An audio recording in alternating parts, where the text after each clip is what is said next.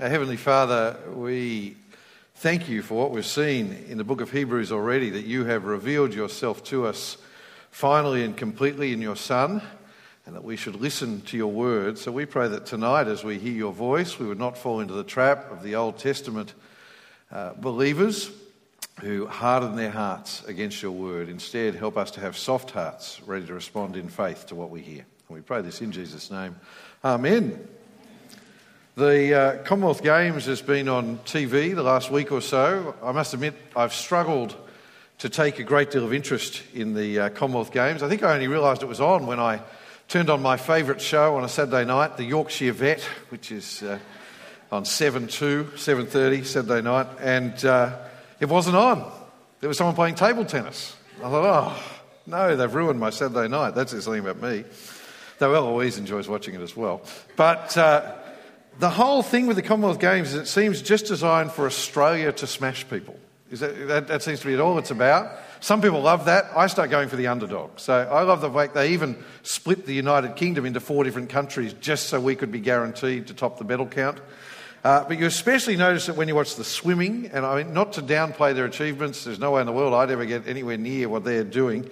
But when Australia gets gold, silver and bronze in event after event after it, you start to wonder, do these countries have swimming pools who they're swimming against? I'm joking, but that's what happens though when you have a competition basically that removes all the competition. Competition that takes away all the countries that have money and resources to invest in these things, like the USA and China and Russia and Germany. But it's interesting, the one area Australia doesn't dominate, they do well, but they don't dominate, is running. And so, because in the end, you don't need to be wealthy, you don't need to have all the best training equipment to run. And I think that's what I love about running, that you see people from Kenya and Nigeria and all these other countries that are nowhere near as wealthy as us suddenly winning. Because what helps you win a running race, especially a long-distance running race? I turned on the Commonwealth Games a little while ago, and there was a runner called McColgan. Oh, how good is this? And she won the 10,000 metres from Scotland. And clearly a distant relative of mine. She looked so similar, tall and thin, and why was she so good? Why were those Kenyan runners so good? Well, it's because, one, I think it is because they're so thin.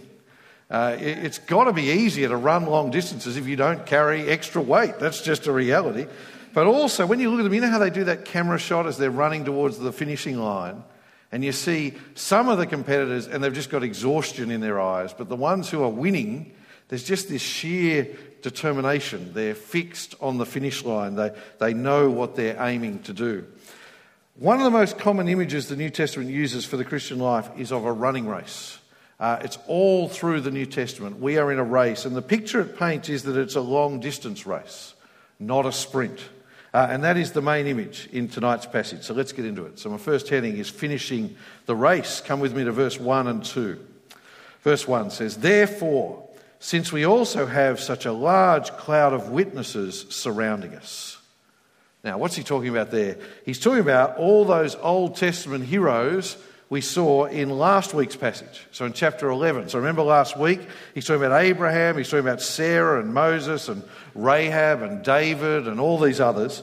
And what was it about them that made them heroes? We saw it last week. It wasn't that they were perfect. In fact, even though it's got the heading, the heroes of the faith, you could just as easily say notorious sinners at the list. You could say, here is a list of notorious sinners, because they all were. They all had all these problems. So what was it about them? It was that they finished the race. What it was about them was they kept the faith. They kept trusting God. And what did their faith look like? What do we see was the essence of faith from their examples last week? It was the way they trusted God and his promises for the future despite their current situation. They trusted God and his promises for the future despite their current situation. Even when their current situation was hopeless, even when their current situation suggested how on earth could what God has promised come true, they kept trusting God's promises. So even when their enemies were on every side, even when some of them were thrown into lions' dens or thrown into fiery furnaces, they kept trusting God no matter what, even to the point of death. That was the other thing about these heroes of Hebrews 11. Many of them didn't get saved in the here and now. They went to their death trusting in God's promises because they knew God promises something that goes beyond this life. So remember that. What was it about them? They trusted in what they could not yet see. Do you remember that line from last week? They trusted in God's promises for the future. That's faith. And our faith as Christians is exactly the same. Christian faith is to trust that God has forgiven you because of what he's already done. We look back to Jesus' death and resurrection, but then our faith looks forward to Jesus' return and trust that when he returns, we will be a part of his kingdom. We will be a part of his new creation with him forever. And in that new creation, there will be no more sin and no more pain and no more suffering and no more death. And we trust in that whatever happens in this life. And that's why Christians for 2,000 years have been happy to die rather than deny Jesus. Christians have been happy to say, no, rather than deny what I believe to be true about Jesus, I would rather die than give that up, because we look forward to something far better than anything this life has to offer. We keep trusting in that even when the world mocks our faith, even when Christians are persecuted for that faith. That is what faith is, trusting the promises of God. And so he says there in verse 1, he says, as you run the race, as you keep trusting Jesus, remember you're not alone. There is this whole cloud of people who've gone before you and witnessed to the faithfulness of God. So run the race, keep the faith, like all those other ones. And what's the key to finishing the race? Look at the rest of verse 1 there. It says, let us lay aside every weight and the sin that so easily ensnares us. It's that point I made before. Think about those long-distance runners. They shed any extra kilos to make it possible to run. They make sure they wear the lightest possible clothes. They get the lightest possible shoes. Why carry any extra weight if you don't have to? And it is exactly the same with following Jesus. If the most important thing you do is keep trusting Jesus, and I pray that is to you the most important thing, if the most important thing is that you keep trusting Jesus, well then you want to get rid of anything that might distract you from following Jesus. Isn't that right? You want to get rid of anything that might distract you following Jesus. Now obviously that includes, look what it says there, the sin that so easily ensnares us. Isn't that just the truest picture of what sin does? It ensnares you. Like when you're on a bushwalk and you walk off the track and you walk into a blackberry bush, and the thorns sort of drag on you and you can't keep going. It slows you down. It drags you off the path, and eventually it shipwrecks your faith. To run the race for Jesus, we cannot tolerate ongoing sin in our life. I can't help but think of Jesus' words where he says, if your eye is causing you to sin, gouge it out. If your hand is causing you to sin, cut it off. If it's causing you to sin, get rid of it. If there is a sin in your life that you are tolerating, it might be drunkenness, might be gossip, might be pornography, it might be coveting. Whatever it is, deal with it. Repent of it. It's not a matter of indifference. It is holding you back from finishing the race. Get rid of it. But it's not just sin that he's talking about here. He says, look, lay aside every weight. See, often there are things that are not sin in and of themselves, but they hold us back from living for Jesus. Do you remember the story of the rich young man who came to Jesus and he said, I want to follow you, Jesus. And Jesus said, that's great, but first go and sell everything you have, give it to the poor, and then you can follow me. And it says the man went away disappointed. Because Jesus doesn't say that to everyone, but he perceived for that man, his wealth was more important to him than Jesus. And so he perceived for this man, he had to get rid of that if he wanted to follow Jesus. Unless he was willing to throw off that weight, he would never follow Jesus. So I want to say to you tonight, are there things in your life that are actually holding you back as a Christian that you need to get rid of? Sometimes I think in our modern world it's our fixations with a hobby. It might be sport.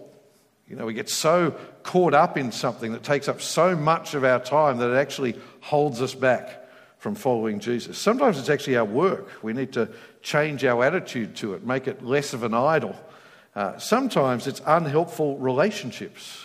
Sometimes we get together with people who are actually a weight on us as a Christian, even Christian brothers and sisters sometimes, where they're unhelpful to us. They lead us away from following Jesus. I've seen this actually with wealthy Christians at a further along stage of life when they buy a weekender and before you know it, they're never at church. It's not a bad thing to own a house at the coast. In fact, quite often I like to stay in people's houses at the coast. But you see, then they're always there every weekend. It's amazing how we can make good things bad things.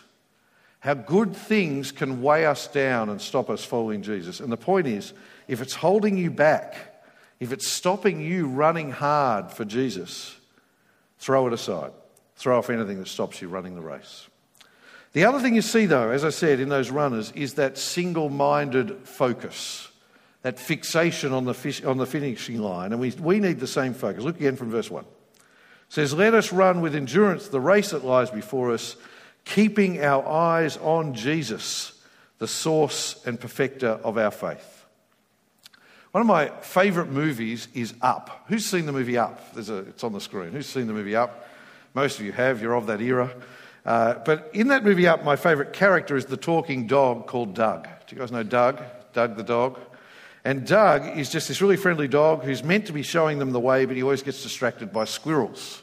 And so we've got our picture, thanks Braden, where he's there, he says, "I've just met you and I love you," to the old man, but there's a squirrel. He's distracted. He sees a squirrel. That's it. It's all over. That has actually become part of our family conversation. We use that as a saying because it happens so often in our family. We're talking and then it's like, "Squirrel." And I won't name the members of the family who particularly are prone to seeing the squirrels of the world. But that is the same in the Christian life. And sometimes it's the good things of life. It's not just the hard things. Yes, when the Christian life is hard, it has ups and downs, we get distracted. But it is so easy to get distracted by the good things. To just see the squirrels of the world, if you like. It's so easy to get distracted, to start to live for this life rather than looking ahead to what God has promised us. We can take the squirrel down. It's distracting people now, Brad. And so to avoid that, what do we need to do? We need to keep our eyes fixed on Jesus. So we look back to Jesus and what he's done for us. Every day, remind yourself, Jesus died for my sins. Jesus rose again to defeat death. I actually think the best Christian habit you can form is to begin every day by just praying, "Thank you, Jesus, that you died for me and rose again for my salvation." Just every day, start it off by saying, that's the most important thing. That's what matters to me. Every day, calibrate your mind to remember what Jesus has done, the source of your faith. But we also fix our eyes forward. We look forward to Jesus' return. Every day, we need to remind ourselves, this world is not where it's at. This world is not where it's at. We need to remind ourselves, our Lord Jesus is seated at his Father's right hand. And one day he will come back to bring in his kingdom once and for all. So I want to say, fix your eyes on Jesus. Do not get distracted. Don't fix your eyes on the short-term, temporary things of this world. Don't fix your eyes on the things that so easily distract us. That's how we finish the race. That's how we hold on to the faith. And can I say, the best way to fix your eyes on Jesus is to just do the two things the book of Hebrews has challenged us to do over and over and over and over again. Have you noticed how repetitive the application has been in Hebrews? Have you noticed how many times it's told you, one, listen to God speak by his word every day. That's how you fix your eyes on Jesus. Listen to God speak by his word every day. Today, if you hear his voice, do not harden your hearts. But then the other thing it's said over and over again is, number two, meet together as often as you can to encourage one another. It is not rocket science how you fix your eyes on Jesus. It is not rocket science how you persevere as a Christian. You listen to God speak his word every day and you meet with your brothers and sisters in Christ as often as you can. But moving on, there's one thing that rocks people's faith more than anything else, and that thing is suffering. And especially when that suffering is because you are a Christian. And so my next heading is persevering through suffering, and this is verses 2 to 13. So just imagine for a moment at the Commonwealth Games if they added an extra element to the marathon. So if it isn't, I imagine it's hard enough to run 42 kilometres. I'm never going to do it. Run 42 kilometres over all the hills and dales and all that sort of thing. Imagine if then they said part of the race is we're going to line the whole course with people who yell abuse at you as you run past. And then imagine if they gave them rocks to throw at you. So as you're running along, you're dodging. I might actually watch more of the Commonwealth Games if it was more like that. But being serious, that is the Christian life for many Christians. Understand that we have lived in an anomaly of history in the modern Western world at this time. In many parts of the world today, when people turn to Christ, they face physical persecution. There are places in the world today where people are dying for their faith while we're talking. And that is the case right throughout history. And at most parts of the world, in most parts of history, Christians have faced financial abuse. Christians have faced certainly verbal abuse and persecution. They've been mocked for their faith. It will happen to us too. That's just a reality. So how do we not give up when that happens? Well, our passage has two answers to that question. The first is, remember the example of Jesus. See, Jesus is not just the object of your faith. Jesus is not just the one you trust in. He's also actually the great example of faith. He's the great example of trusting in the promises of God and so persevering through suffering. I love this little moment in the book of Hebrews because he's just given us all these great examples of faith in chapter 11. It's a great chapter of the Bible, from the Old Testament, from Abraham to David to Rahab, all these people, all these examples of people who've persevered through suffering and kept trusting God. He gets to the end and he says, but you know what? As great as they were, the greatest example is Jesus himself. He doesn't say, and go and follow the example of Abraham, or go and follow the example, he says, look at Jesus. Look at verse 2. He says, keeping our eyes on Jesus, the source and perfecter of our faith, who for the joy that lay before him endured a cross and despised the shame and has sat down at the right hand of God's throne. And then verse 3. And consider him who endured such hostility from sinners against himself, so that you won't grow weary and lose heart. He's saying when you face suffering and you're tempted to give up, remember that Jesus faced it too.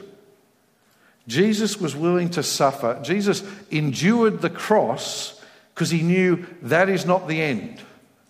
He knew by doing this, through my suffering, I'm winning salvation for the world, one, but more than that, he knew after his death, God would vindicate him. He would be raised to glory. And is exactly the same for us. Whatever suffering we face in this life for following Jesus, and the Bible is very clear, you will suffer in some way if you're a Christian. The Bible says if you want an easy life, don't be a Christian. You will face some sort of persecution if you follow Jesus, but whatever it is worth it because like Jesus, God will vindicate you in the end. So do not give up. Jesus has shown us the way to face suffering. But more than that, the other key to persevering through suffering is to remember that God actually uses it for your good. So that's our next heading. Remember, God uses our suffering for good. And this is our final part of the passage. When things go wrong for us, when we suffer, what is our temptation? What is our common reaction? Well, a really common reaction is to doubt God at that point, or even to get angry at God. Why is God letting this happen to me? Why are you allowing this? And in fact, in most other religions, their understanding of God or the gods is actually that suffering is a sign that they are angry with you. So in most other religions other than Christianity, when you suffer, it's because God or the gods are angry with you. And so Christians can fall into the trap of actually thinking like pagans. And so when we face suffering and hardships, we think, oh, God mustn't love me, or God mustn't be real, and we give up our faith. That's why it is so important to get your understanding of this right now before we face troubles. Because when we get into the midst of them, we're not in a place to hear what we need to hear. We need to have it right before we suffer. And then in the good times and then in the bad times, we'll be ready to face them. See, as I said before, God does not promise that if you follow Jesus, your life will be easy. In fact, the opposite. God promises you will face persecution for following Jesus. That is actually a promise of Scripture. And so when these things happen, they're not a sign that God is angry with you or that God doesn't love you. In fact, the opposite. God uses these things to help us grow. And so here what we're told is that God uses suffering like a good parent uses discipline. Now, you mustn't take this picture too far. It's not saying, as I said before, it's not saying every time a Christian suffers, that's because God is disciplining us for something we've done wrong then and there. That sometimes is the case. The Corinthian church were warned that their ungodliness in the way they were treating each other was leading to God's judgment on them. But generally, Jesus tells us you can't assume that. When suffering happens, you can't know why. It's just because we're part of this fallen, broken world. But what it is saying here is that when Christians face persecution, and that's the suffering it's talking about here, suffering for our faith, when we face that, God uses it for our benefit, to help us grow. So look with me from verse 7. It says, endure suffering as discipline. God is dealing with you as sons. For what son is there that a father does not discipline? But if you are without discipline, which all receive, then you are illegitimate children and not sons. Now, sadly, some parents don't discipline their children, and we reap the consequences of that as a society. And sadly, some parents over-discipline their children, and there are examples of abuse, which is awful. But this just assumes if a parent loves their child, they will discipline them.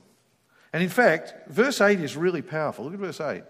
It's actually saying if a parent does not discipline their child, you have to wonder if the child is really their child. Because he sort of say, if you take it to us, if you never face any persecution for your faith, I mean, these Christians were facing the prospect of shedding blood for their faith, but if you never face anyone even mocking you for your faith, anyone even ever saying a rude word to you for your faith, you have to wonder if you're actually a child of God. Because if you stand up and say, I'm with Jesus in this fallen, broken world, you will face some mockery at least. And can I tell you, this time has come in modern Australia. And so what we saw with the rugby league last week, with the Manly players and the Pride jersey, because we are now in a world where it is so cheap to be self-righteous, where it's so easy to follow the movements of the day, and so corporations love the idea of supporting things at no cost that make them popular. And so wherever you work now, you will come into situations where your workplace says, we want you to wear this shirt that says you take pride in sin. You've got to work out now, what will you do in that situation? It'll be hard, but the Christian has to say with all the grace and all the gentleness that they can muster, I can't do that. But here is the thing, as you are making that stand, other Christians will just do it, and they won't face the mockery. But verse 8 challenges that person to ask, well then, are you really a Christian? Are you really a son of God if you're not willing to stand up and be counted for Jesus? But back to discipline. Now, of course, as I said before, some parents are not good examples, but on the whole, even if we don't appreciate it at the time, we look back and we are thankful for their discipline. Isn't that right? You know, at the time, I resented my sore bottom from getting a smack, but in time, over time, you're not allowed to say that anymore, are you? But anyway, you are. Don't be silly. Anyway, at that time, I resented it, but in time, it taught me to be respectful. It taught me I shouldn't swear or whatever it was I'd done, that I shouldn't be disrespectful to my parents or whatever it was I'd done that deserved discipline. And if we respect our parents, who sometimes got it right and sometimes got it wrong, how much more should we respect the discipline of our holy and righteous Heavenly Father, who is always right? And that's the point from verse 9 there. Look with me. He says, furthermore, we had natural fathers discipline us and we respected them. Shouldn't we submit even more to the Father of spirits and live? For they disciplined us for a short time based on what seemed good to them, but he does it for our benefit so that we can share his holiness. No discipline seems enjoyable at the time, but painful. Later on, however, it yields the fruit of peace and righteousness to those who've been trained by it. And that's the point. There in verse 11, look at verse 11. God actually uses suffering to grow us in godliness, to grow us to be more like Jesus. And if you have gone through any sort of suffering like that with Christian faith, you know that this is true. See, the reality is, when this life is easy, when there are no struggles, we actually often forget God. We take God for granted. We think, I can do this for myself. I don't need God. We just sort of take all the credit ourselves, and we don't give God the honour and credit he deserves. Can I tell you, and this is just my experience, not scripture, more Christians slide away from faith in Jesus when life is going well than ever do when facing struggles and pain. It's amazing. As I say, this is just my experience. But more Christians drift away because life is going well, and so they just sort of, I don't need my Christian brothers and sisters anymore. I've got plenty of friends. I'll just sort of get out of the habit of meeting with brothers and sisters in Christ. I'll stop reading my Bible, and before you know it, one day they wake up and they're not Christian. It's the good life that's more dangerous than the hard life for the Christian faith. Because when we face opposition and suffering, it refines our faith.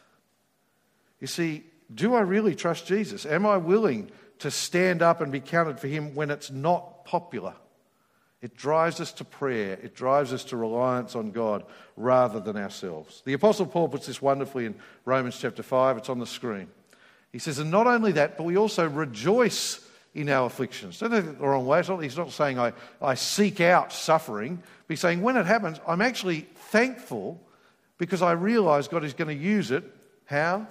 Because we know that affliction produces endurance, endurance produces proven character, and proven character produces hope. That is hope in the gospel. This hope will not disappoint us because God's love has been poured out in our hearts through the Holy Spirit who is given to us. Can I tell you, it is really hard to grasp that truth when you're in the middle of suffering. No suffering seems good at the time, but when we look back, we can see how God has used it for good. We can see how God uses suffering to strengthen our faith and grow us in godliness. So understand this now. Get this right now so that when suffering comes, you do not despair.